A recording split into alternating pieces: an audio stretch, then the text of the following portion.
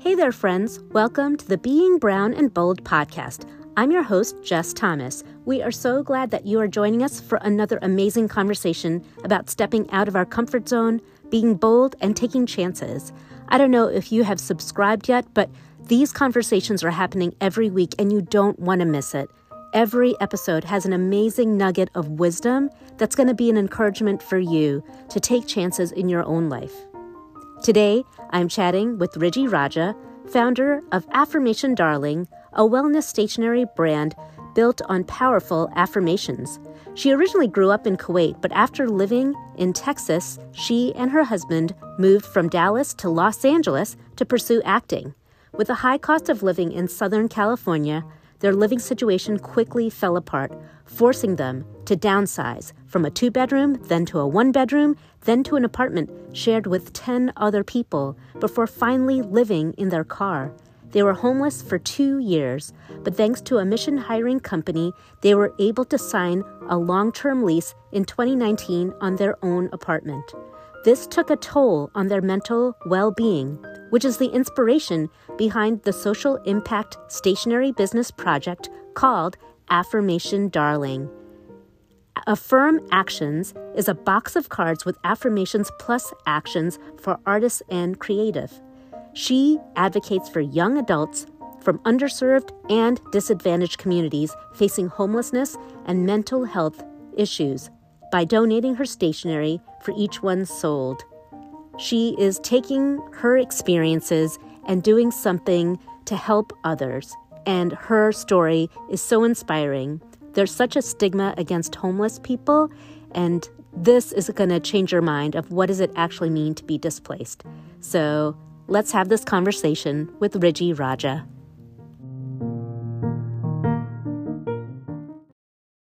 Riji, it is so great to have you here today on the podcast. Thank you for having me. I'm so excited. So to get started, we really feel like names are important, especially in our culture.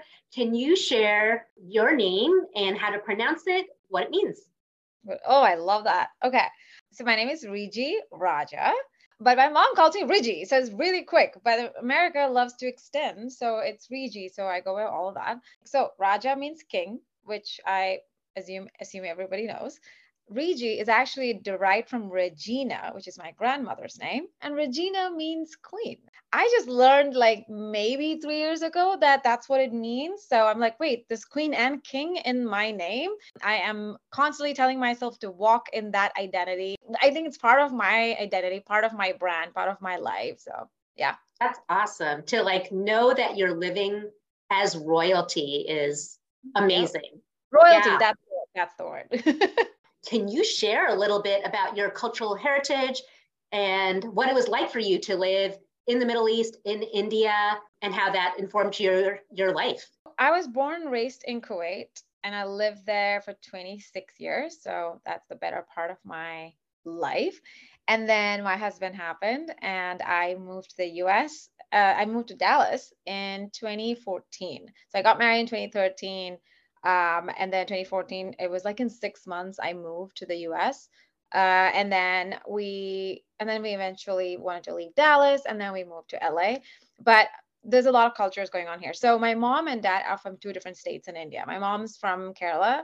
My dad's from Tamil Nadu. So there's 2 different languages, 2 different cultures. I think we can all resonate with that we all watch movies in different languages and we understand, but and we also can't speak. And so we're all like struggling with code switching, right? So there's that part of me coming into the US and I'm like, oh my gosh, I have a lot of cultures in me, but how do I neutralize this?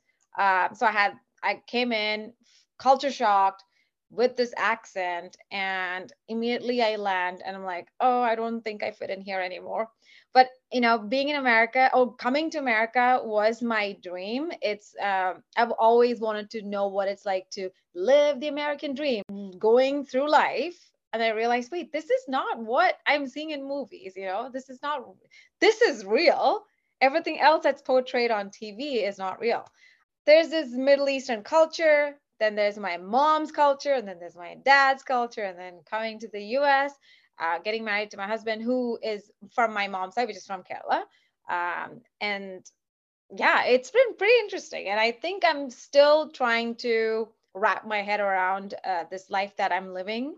So did you grow up speaking English or Tamil or Malayalam? What did you grow up speaking? Everything, all of them, all at once. There's a movie, everything, everywhere, all at once. Like Yeah. that's what I've been doing, and I still do that. When I studied in India. I did my bachelor's and master's in India, and so fortunately, my roommates were all Telugu. So here I am now learning that language as well, but I still need subtitles, but I do understand a little bit. And then in Kuwait, Arabic was a must. So that was also added to my plate.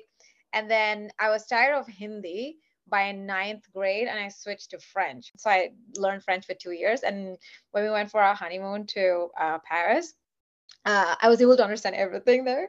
And my husband was like, thank God I married somebody who studied French. I was like, you are lucky. I'm so, so proud of where I come from and what I have in me. That's amazing. I'm always fascinated when people know so many languages. And my family came from Kerala the year before I was born. And in the beginning, they taught me all Malayalam.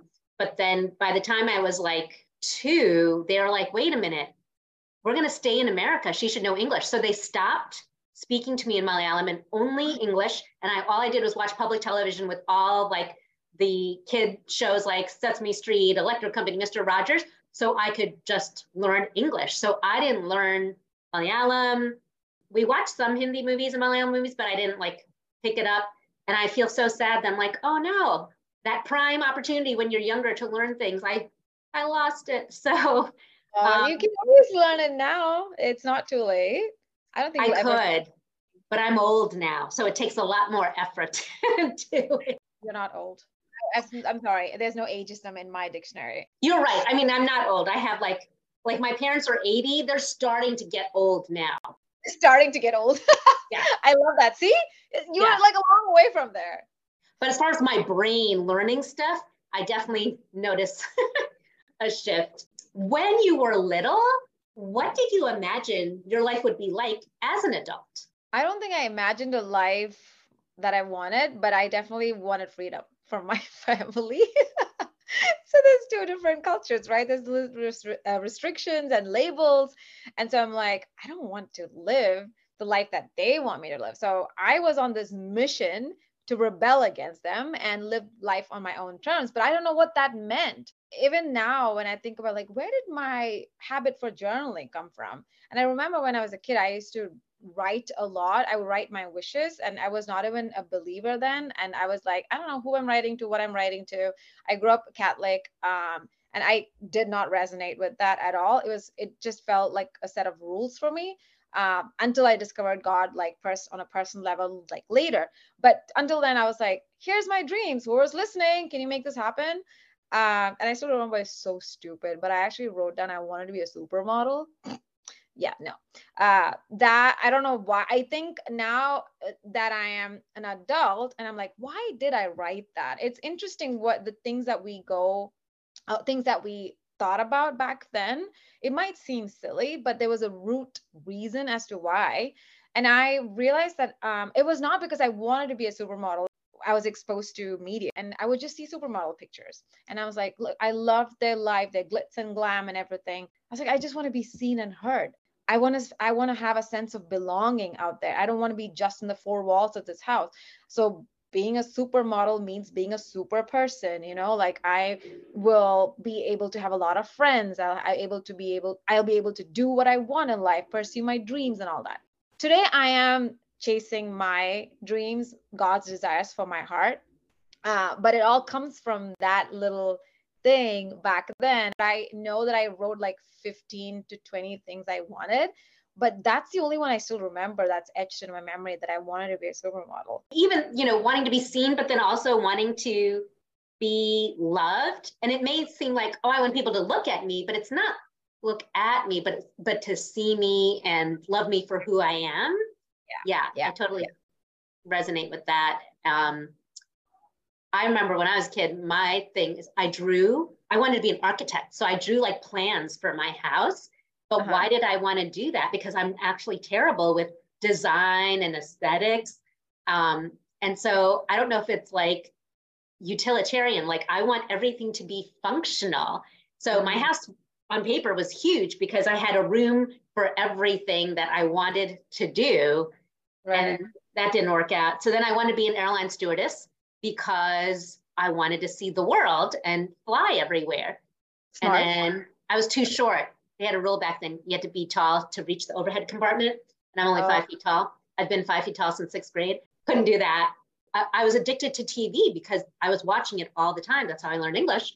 Then I was like, I want to write commercials. Back in the 1980s, there was jingles for all these commercials. And I thought it was so fun. I'm like, that's what I want to do. So that's what I ended up starting and going to college for.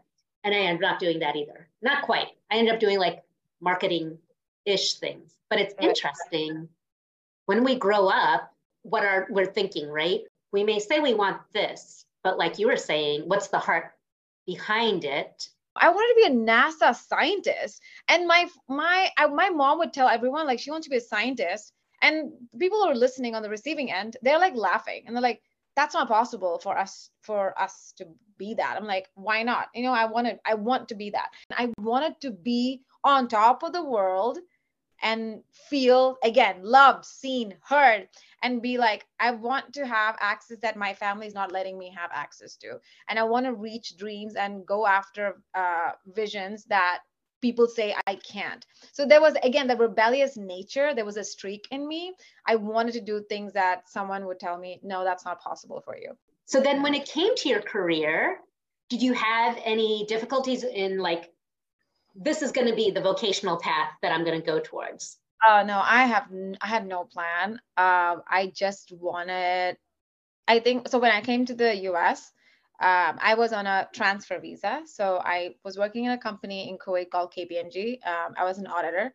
And then I moved to Dallas. I realized that I don't want to be an auditor. This is like, of course, like I planned my whole thing on the book. In a book. Like I want to get my CPA and my certification, and like I want to have my own agency. But as it kept going, as like time started going by, which is only 2 years, but it was torture. It was agonizing. 8 a.m. to 2 a.m. That was my work schedule, especially from Jan to April. This is not what God made me come to the US for. Like, this is not what I want to do, right? If I want to quit, what's waiting on the other side? What do I do?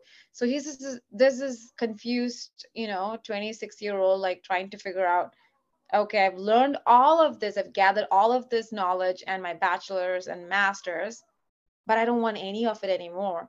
So where do I go from here? That I wanted to sing. So I used to be in the worship band back in Kuwait. So that was the door that opened for me when it came to making a decision as to the route that I want to go. I almost got, I did get signed to this music label, and then found out that was a scam. I don't think I lost much money.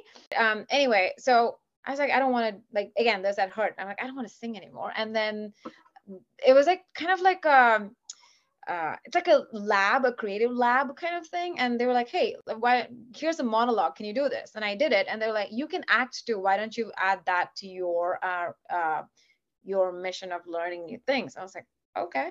After that was when I watched Oscars, and I was like, oh, I actually want to do this. What if I can change the world, being, one unique brown face on the red carpet and do good things? Again, always I check my heart. Like, do I want fame, or do I want to use that fame? For me, even today, I always self-check.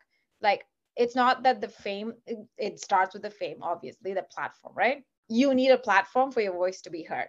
And that was what I was chasing after, because I wanted to convert that platform to share the message. Now I have a message. And now this is why, like, I am even in front of you, the honor of being, podcasted by you, because I have this story that God gave me, and God's like, you can go through this. I want you to now that you come out of it, can you please share it? Like, you had this vocational path based on your education, but your heart wasn't really into it. So do you feel like when you were growing up, you didn't fit in because your dreams and your desires and aspirations were different from maybe your classmates or your family? Because you seem like like a diamond in the rough growing up? I honestly don't know. I think everyone was giving this cookie cutter life and answer. I'm like, oh, I don't like this, you know? I think I'm always looking for something creative, unique, and I like when things stand out. I like when the methods or the strategies stand out. I like when someone has not tapped it yet, and I'm like, oh, I'm onto something. And so I think for the most part of my life, till I got married, I did everything what my family wanted me to do. And so I did my bachelor's in microbiology, and I was like, oh, that's not something anyone chooses. I'm going to do something different. But I loved it. And then I was like, I want to get PhD. And then a boyfriend happened in my life, and then he convinced me to pursue master's in business. And so I was like, oh my gosh, what am I doing with my life? But I think I prioritized him over my life, and that I regret. And then I ended up doing my master's in business. But now then after that I came back to Kuwait. I got my job at KPMG. It's one of the big four auditing firms in the world. And so I still remember I wrote down on a piece of paper, like, I want to get into one of these four, one of the big fours. And my dad would carry it in his pocket and like always like pray that I do get into one, and I got it.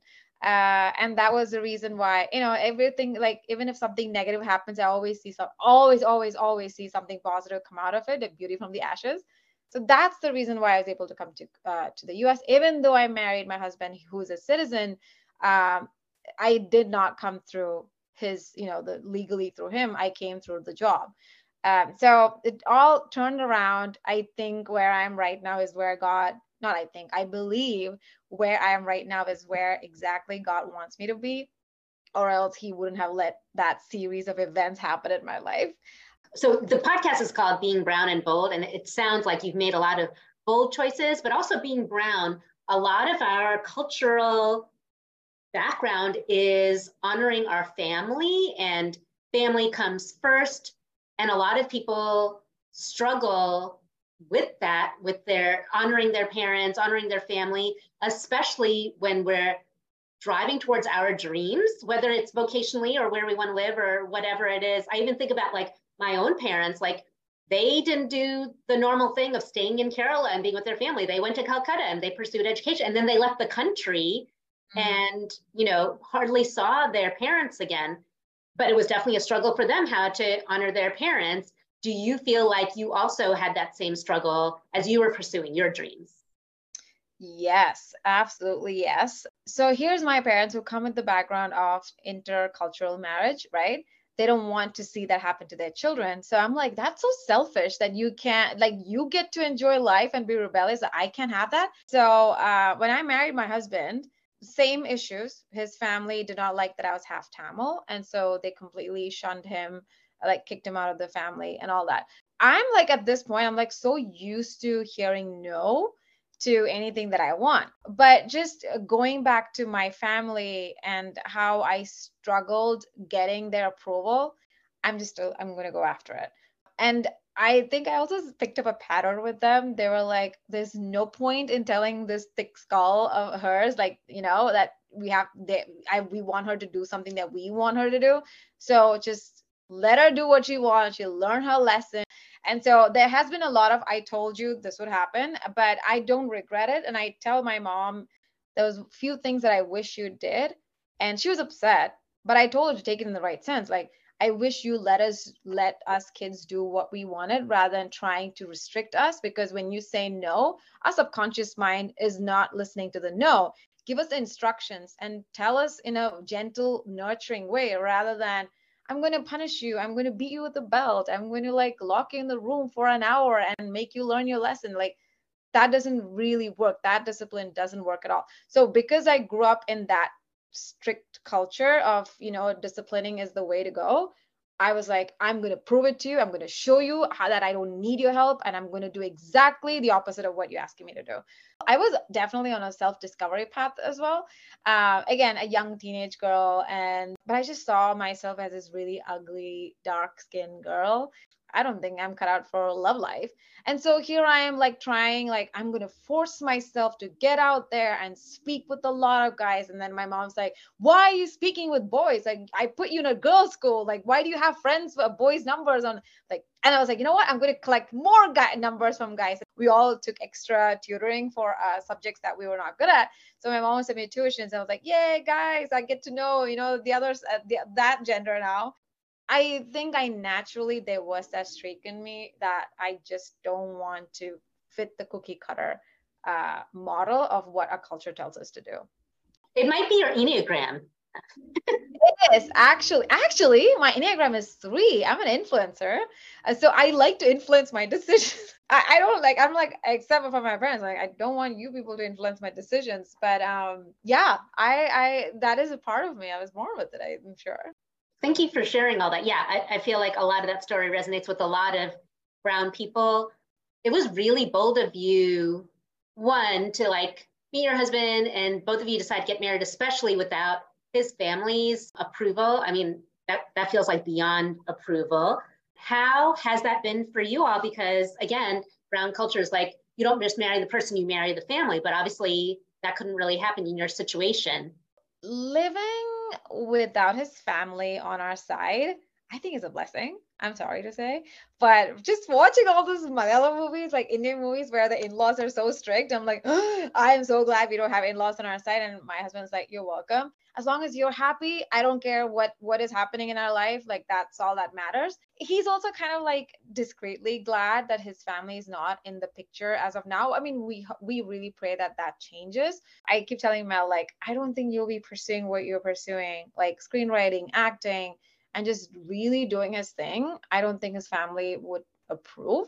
He never dreamt he would be pursuing this life that he's pursuing, right? He's like, I've never even ventured into creativity. It's more like, oh, a medical field. He was a physical therapist assistant. He's like, this is my life. I'm going to do a PhD, which he went through one semester and then he dropped out of it.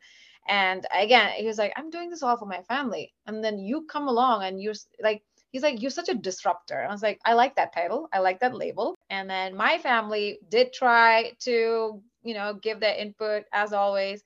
But I'm like, I'm sorry. Thank you for being in my life when I needed you. Right now, I still need you to support me, but not give your opinion. And so I just want you to be on the sidelines, on the bleachers, and just support me and cheer me. I think that they finally got it. Now they don't have any opinion. Now they're more like, how's that audition? How's the sales going? How's your job going? I was like, wow.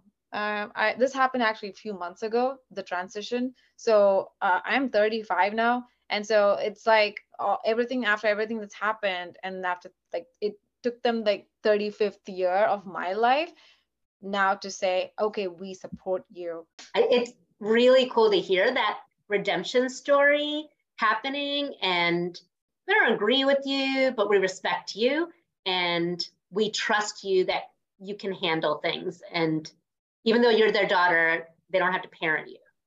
Exactly. I think there's also a trust factor. They've noticed that I've been able to be independently achieving things. And so they need, it's normal. Our parents need evidence. They need proof that it'll actually work in your favor. So much there's that upbringing in our culture of fear. Everything's rooted in fear. As long as we live in that fear, I don't think we can ever achieve anything in life, especially when it's ingrained with that culture where we're afraid. What will our family say? What will our family think? What would the society say about this? I think I also have to admit that being in the US gives me the freedom to behave the way I'm behaving. I don't know if I could do this in India. Like I want to be transparent and like admit that we could all be having the privilege of living this life on our own terms in the US. Maybe it's difficult in India, and I'm sure it's difficult. I know my cousins, they are not living the life that they want. So living in this country has its benefits. So I guess then you could say you are living the dream life because you have no one to shop you. So right, that you can pursue things or at least try it out. I think part of your story that I think is great is how there are these stigmas out there, stigma with seeking help or even taking care of your mental health, stigma with homelessness, and stigma with like pursuing, this Bollywood, Hollywood, going and like, that's for other people. I think brown people think that that's for other people, but we have these career paths that are safe and dependable because security is what's most important. And I feel like you took all those and said, never mind all that. That's disrupt the formula. I don't believe in security and success. I mean, I believe in success and security, of course, but I don't believe pursuing that in the traditional form. I want to make sure that as I'm pursuing for those things, that I'm still happy along the way, that I'm mentally sane and stable first in my head before and in my heart before in the physical form. And so to admit that I know I didn't mention it out loud, but I was homeless and I lived in my car for 2 years. Even in those 2 years, even my mental health was so bad, it was deteriorating from day one. But once I understood that this is what God wants me to go through, I think it was easier for me to just throw it on God. I was like, you know what? He wants me to be homeless. Fine, I'll accept it. And like, but that was a switch in my mind. And I was like, I'm going to accept this, but not going to accept the reality. But this is a bridge that I have to cross. But my mental health changed. And so here I am like, hey, I'm actually happy. I'm fine living in my car. That honestly was the path that got me ready to get out of homelessness. I stopped fighting against it. But I'm also like, my family is still asking me, why didn't you tell us? I'm like, I don't think you'll be able to handle it. Two, you wouldn't be able to afford us, especially living in LA. So think about 2 years. I don't think you could afford paying for 2 years worth of rent and making sure we have a life here. And then also we have to be answerable to you. And then we have to quit our dreams. I'm like, you know what? I know you're going to say, I told you so. So I don't want to hear that. I'm just going to go through this, and I want to prove to myself that I can overcome this. And so now I always use my homelessness story as a benchmark. And anytime I go through something, and I'm always telling myself, if I can get through that, I can get through this. This is just a blip. So from that journey, that was when the eyes of my mind opened, and I realized mental health is so important, and that's not something that's taught in our culture. And so when my parents came this time, I told them, like, please prioritize mental health. I know we don't use the words mental health, but we do use it in different forms. But I remember when I told my mom, like, hey, I remember when you told me when I was a child, when I said I'm stressed, and they were like, you said that as a child, why do you stress? What do you know about stress? Like, I think even a 5-year-old would stress. Okay. When we became homeless, here I am handling a husband who wants to end his life, came up with 5 creative ways to end his life. I was like, oh my gosh, my family doesn't know. Your family, we lost. I can't lose you too. Please don't do this to me. I'm being selfish here, but please protect me. And so he was like, okay, what other options do we have? I'm like, well, we have the option of just staying positive. And so that's how I got on this journey of like, I'm going to force myself to think positive thoughts because, for one, I don't have a choice. Two, what do I have to lose? And so I forced myself to think positive thoughts, and I would like ask my husband, okay, good morning. I know it's not a good morning, but give me a negative thought for the day. And I will write it down. I would write it into a positive thought. And I'm like, can you just repeat this to yourself? And I'm going to get some actions behind it. And so again, actions speak louder than words. And I hate those affirmations. I'm sorry when they say I am worthy. I'm like, or I am happy right here, right now. That was the affirmation I saw while in the car. And I was like, close your eyes and say that 50 times or whatever. I'm like opening my eyes. I'm like, I'm still in my car. Nothing has changed. I am still not happy. Why are these folks not telling us that you need to pair actions with it? What can I do to get happy? So putting actions in behind those words is so powerful. Faith without actions also is dead. So I like combine it, like, action is more powerful than words, and like faith without action is dead. So I need to put the words on paper for me too. This is my personal thing. I have to see it, I have to visualize it, and then I have to be like, what do I need to do, to get to that positive thought? And then I need to believe in myself that I can do it. I need to have that blind faith that I can make that happen. And that was my, literally, to me, that was my secret to getting out of homelessness. And my faith and my patience, oh my gosh, there's a lot of patience in play here. And just, yeah, just believing the words that I'm telling myself. So that's why it was so important for us to not speak anything negative or our lives. I would literally, like, every day, like, I speak life into this dry bones of homelessness. I speak life into this roof that I'm going to have over my head. And I would have physical things like a blank key, and I would just hang it on my, like, in my rearview mirror in the car. And I'm like, that's going to be the key to our home. It's a blank key, by the way, right? That's the key to our home. I'm like, God, I have hung that key. You better manifest a home for us so I can use that key as a door key. So we've done a lot of those things. It was so fun to see God, like, manifest. Like, he was like, you have a lot of faith. Let me bless you. Let me reward you. And I've seen God come through so many times like that. So the more examples of, the more evidence that I got from God, evidence is important, like I said, right? The more evidence I got even from God, the more I started believing that this is supposed to happen. And I know God will get us out of this.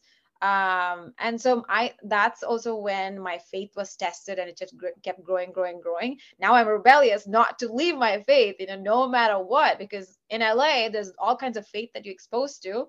But thank God for my rebellious streak. And I'm like, I am not going to move away from the faith that got me out of my situation. That's how much I love the way God took care of me. I don't want to abandon that. So, like, the homeless situation in cities around the US just feels so big, yet those who have never experienced that, they really don't understand what that is like, and they have so many questions. What would you say to people who are confused why it's so complicated and there's just not like this simple solution? All you have to do is blank, and then you don't have to be homeless. I came to the US, and when I'm seeing camps or just homeless community, homelessness can happen. Now that I've gone through it, it really takes someone to go through it to really look into it and be like, oh, if this happened to me, this can happen to anyone. But why did it happen to me? For us personally, it was because the cost of living in LA was so high, we just couldn't afford it. And so I was also, again, stubborn that I didn't want to leave LA and go back to Texas. I was like, no, I want to make this work for me. And I'm so glad I did it. But I've come across a lot of people who that is the only reason it was just affordable housing that was not available for them. We've had people just look at us when we tell them our story. They're like, oh, like, maybe did you guys like have any drug issues? That was my wake up call, right? That's when I was like, this is really bad. I'm so heartbroken that people think when you're homeless that that's the reason why we could be homeless. I'm like, there's no drug issues, domestic violence. My husband's like standing right here in front next to me. Do we look like we're beating each other up? No, it's just as simple as we don't have the money to afford this.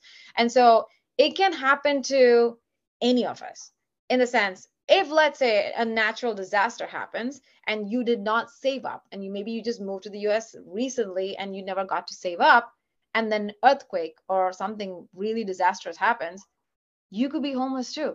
My parents are so interesting. I always correct them. They're like, you were not homeless, you were in your car. I was like, homeless means you don't have a home. And then my dad's like, I was also, now that he's accepted my story, my dad's like, I was also homeless. I'm like, excuse me, what? You are not homeless. I'm like, yeah, I was moving from your cousin's, like, uncle's place to the different places. I'm like, I mean, yes, you don't have a home, but you're not homeless. You still had a roof over your head. Homeless means you don't have a roof over your head. But the things that we can do for those of us who can't comprehend, or those of us who naturally are angry that this is happening, and we're also confused, like, what do we do? I can't just, share a post on Instagram and be like, done with it. No, you can't do that. But it's as simple as calling your local officials and, advocating for policy changes, donating money or time to local organizations who are already doing the work. And so this is where, like, when I launched my small business, I didn't want it to focus on profits. I didn't want to focus on the sales or customers. I mean, yes, that's a focus. But for me, again, my priority is always, I want to build a platform and use convert that into getting the message across. So our small business brand, it's a social impact model. So we do a buy one, give one. So when you buy one, we donate one. So I've now donated about 700 the decks of our affirmation cards to homeless young adults. I go to unhoused shelters and speak to the youth and the women there. And so this is what I'm focusing on. Like, the brand is just a platform. I want to use that, the money from the sales, I want to put it to giving back. And I know that I went through my story to not just for my personal growth, but actually to pay it forward. And that I'm 100% sure that's the reason. And so if you hear of a brand or of a small business or of a nonprofit organization who are serving the homeless community, all you have to do is just show up to them, show up for them, donate your money, donate your time. If you have the heart to volunteer, go ahead and do that. I know not all of us want to volunteer, and that's totally okay. There are some organizations that my heart doesn't resonate with that. You don't have to feel guilty about that. And if you don't feel like homelessness resonates with you, then just check in yourself and see, what do you resonate with? Maybe you resonate with sex trafficking victims. Maybe you resonate with animal shelters. Totally fine, totally fine. As long as whatever you feel like you're doing good, just show up for that. So easiest way that I also found myself, like, I love animals, I love pets. And so my heart, but I can't get myself to volunteer for dog shelters. The reason is because I get so attached, and I'm like, I can't stand watching the abuse that they've gone through. But I asked myself, okay, you're not willing to go there. What can you do then? I can actually give my money to them. Why don't I do that? Let them do the work. So the same way, let us do the work. Let us help you, and you help us help you by giving us your attention, giving us your donations, giving us your time, and then we'll do the work for you. Think of, like, what can you do to inspire action? How can you show up for your community? How can you show up for a cause that maybe your neighbor might not show up for? Your story is so encouraging because even though you have gone through depression, your husband's gone through depression, you were proactive in taking care of your mental health, and then you're paying it forward by helping others take care of their mental health, especially in the South Asian community. There had been so much stigma, but it's so cool because now I know at least, like, personally, like 5 or 6 South Asian counselors who are making it a point to help people in the South Asian community, because he saw even like the older generation, how they were going through things, but they were going at it alone, because I think South Asians are told to, like, you have to take care of things. So don't worry about how you're feeling, just do the things. And so, like, even my father would, like, help people, pastoral counseling, things like that. So it's great to hear how you just have such a heart for that. And I think that message needs to keep going forward. Based on everything you've gone through, what would you now say to 18-year-old Riji, like, now that you have all this wisdom at the ripe old age of 35? 35. I don't think still have enough wisdom. I'm still gathering that, like going to the field and like picking my fruits that's ready for harvest. I'm still picking out wisdom.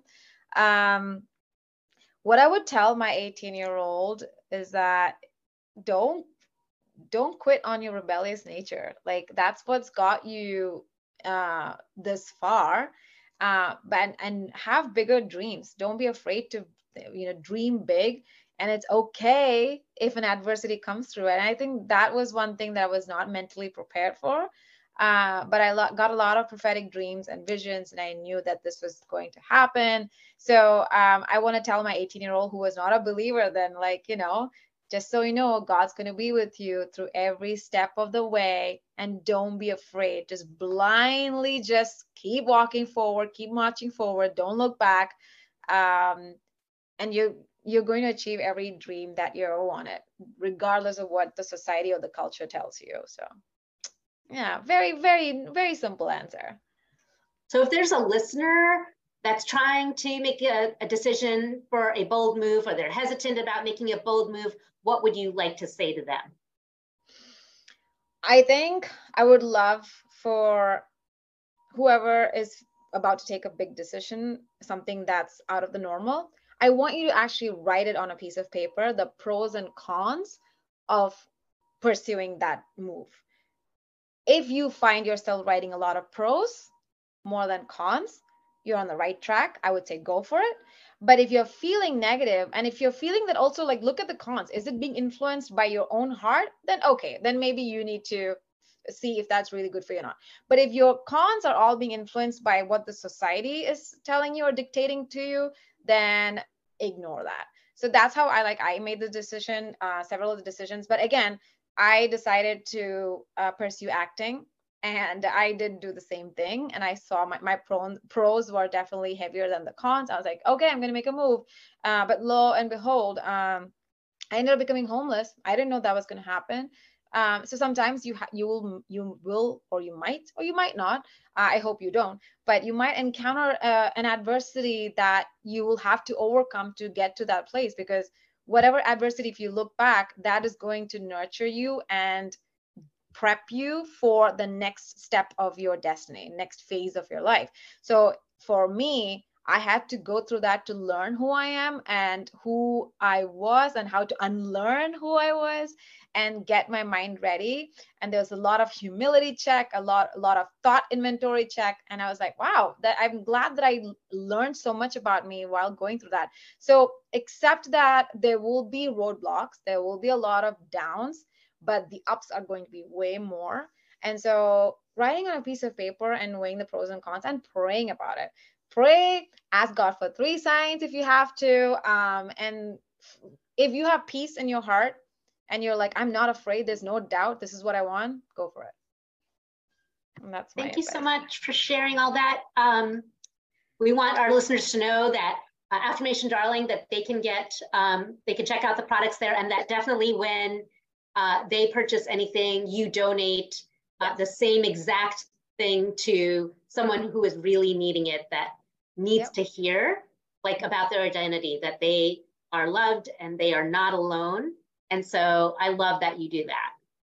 I'm so glad. I'm on Instagram, Affirmation Darling. I'm on website is also Affirmation Darling. I'm also going to be coming up with newsletter, which I'm so excited about. And I'm going to share my learnings, on how to basically develop a darling mindset, which is what I like to call it, a mindset of self-worth, self-love, and how to achieve and manifest the dream life that you want. So sign up on my website, well, which I have to post on it, but please do be on the lookout for that. Yeah, and in our show notes, we'll put the links for all those things. Riji, thank you so much for coming on.